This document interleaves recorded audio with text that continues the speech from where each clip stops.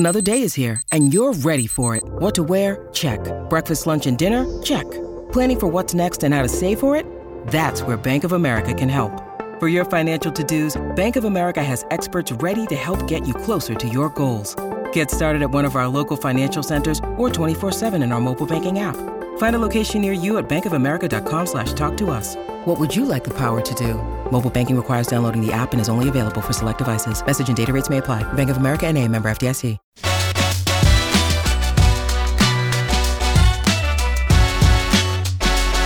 Coffee and Cream with Rogers and Benning on Hail Varsity Radio. Obviously, it's really important with the potential of 3 games in 3 days in New York. You need that depth to get through a scenario like that. And they've been playing better. Sharif has played really well. Francisco, I think, is now back in shape at 100%. Mason's continue to give us good minutes, and then Fred was a lifesaver the other night at DePaul when Kalk got into foul trouble. So they've all had their moments, and it's a difficult situation to be in because they don't really know when their number is going to be called. They don't know when in the game and how much exactly. The game really dictates that. But they've all done a terrific job, and they've been a big reason that we were able to go 7-3 in our last 10 games. Welcome back. Coffee and Cream in the morning. Former Creighton Blue Jay in spirit, Ravi Lula. Filling in for Andrew Rogers.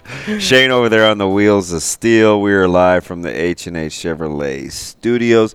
Ravi parked correctly today, so you will not need to pick up the phone and call Dingman's Collision Center to get any sort of door dings out of your car. I was amazed. I did that for you. At how many people came to Ravi's defense yesterday. They were like, it's in the lines. It's all good, even though I think that is atrocious in theory. But remember, family owned and operated, 25 years of service.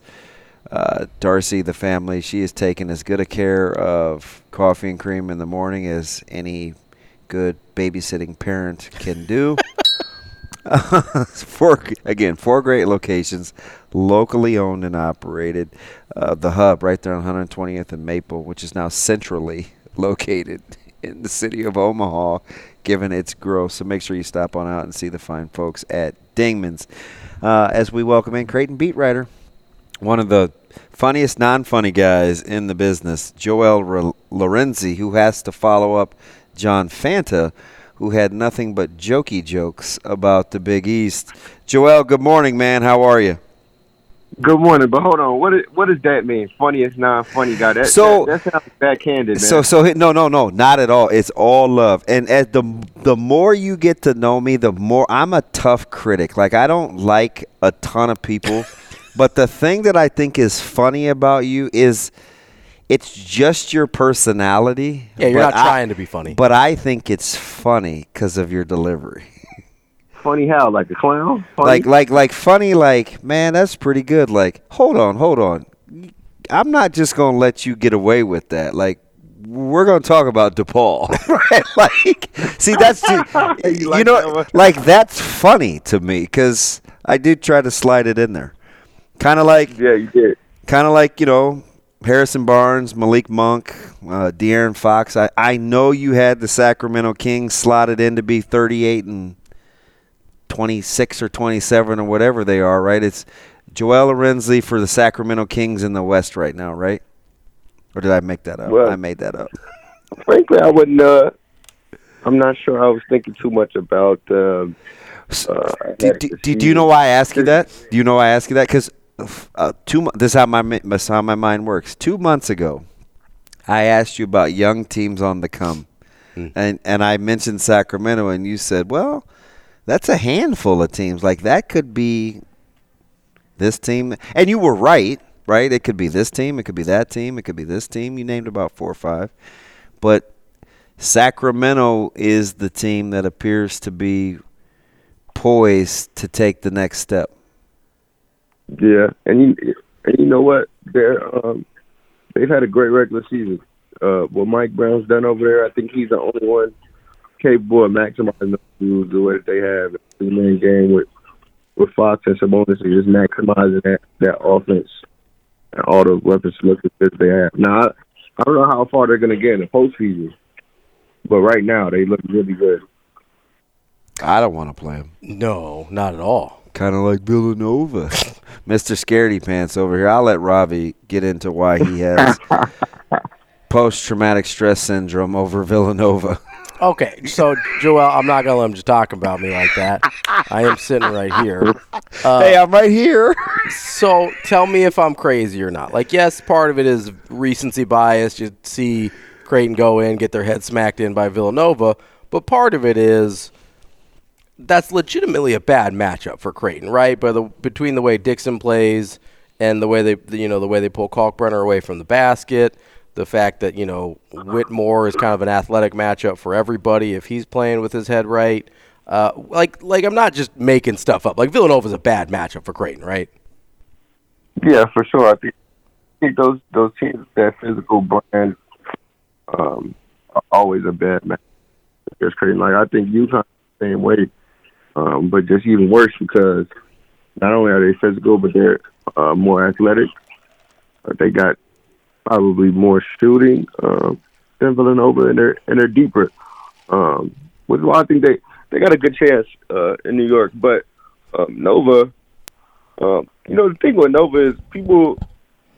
Obviously, I think the thing with Nova is I think they've dictated the pace in the past two games. But like the Eric Dixon game is like an anomaly to me. Like, people are so hung up, and people keep bringing that up for Kalkbrenner's defensive player of the year case, and it's like that's something that their defense and really that was the best game of Dixon's career. I really don't see that happening again. That was what completely changed the game. Did we lose him? You still there, Joel? Yeah, I'm here. Oh, there he is. Okay. Hey, so listen, we were just talking to John Fanta, and he said he's put a couple of teams on upset alert, one of them being Xavier, but another team that he likes, and he likened it to addition by subtraction.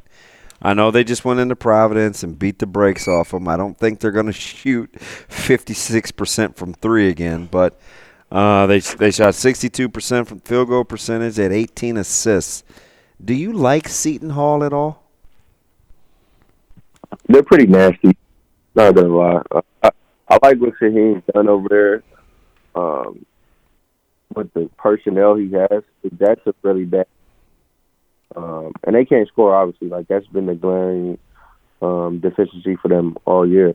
But he's turned them into, a team that could win games. I don't know if they could, make any noise in New York. But I like what he's done. And then on the Xavier front, that's such a cop-out from John, because obviously. Hey, how do you really feel? You're kind of mincing words. Like, what do you mean? Look, like, it's easy to say Xavier is gonna be upset because of Fremantle, right? But I think they stayed afloat without him. I think people are just caught up on that news. I still don't think Seton Hall could beat them, frankly, because I just don't think they're great.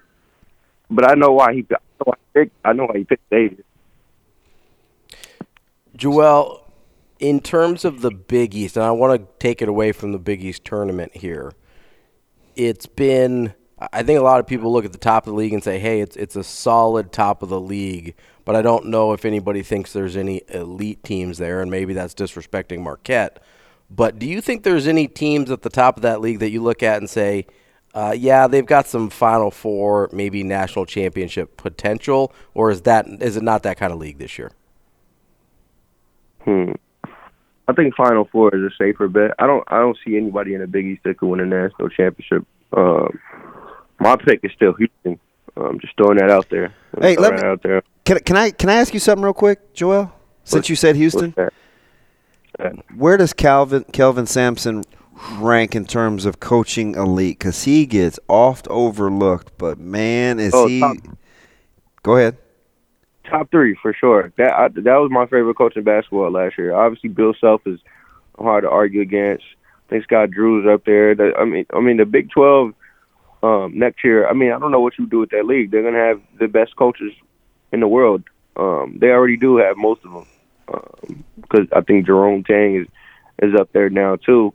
He's gonna get paid.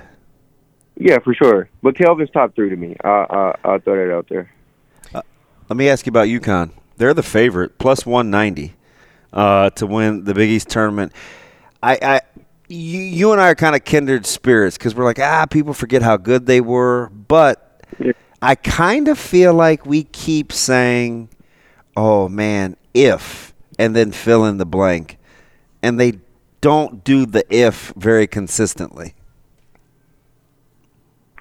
Yeah, I think it's just with the athleticism, the shooting on their best day, the depth when they come around. For teams to have a day to prepare for them, even though these teams have played twice already this year, you have to play them day, and then they have to day. If you consider match, I feel like it's really hard to deal with them in this kind of setting, especially if they have a home crowd. It just seems like all the signs point to at least 2 games in New York. I think that's why they're probably the favorite. Real quick, we got about 5 seconds. Who wins the Big East tournament? Probably UConn. Ugh. All right, Joel. We'll talk later. Yes, sir. Ron Johnson coming up on Coffee and Cream.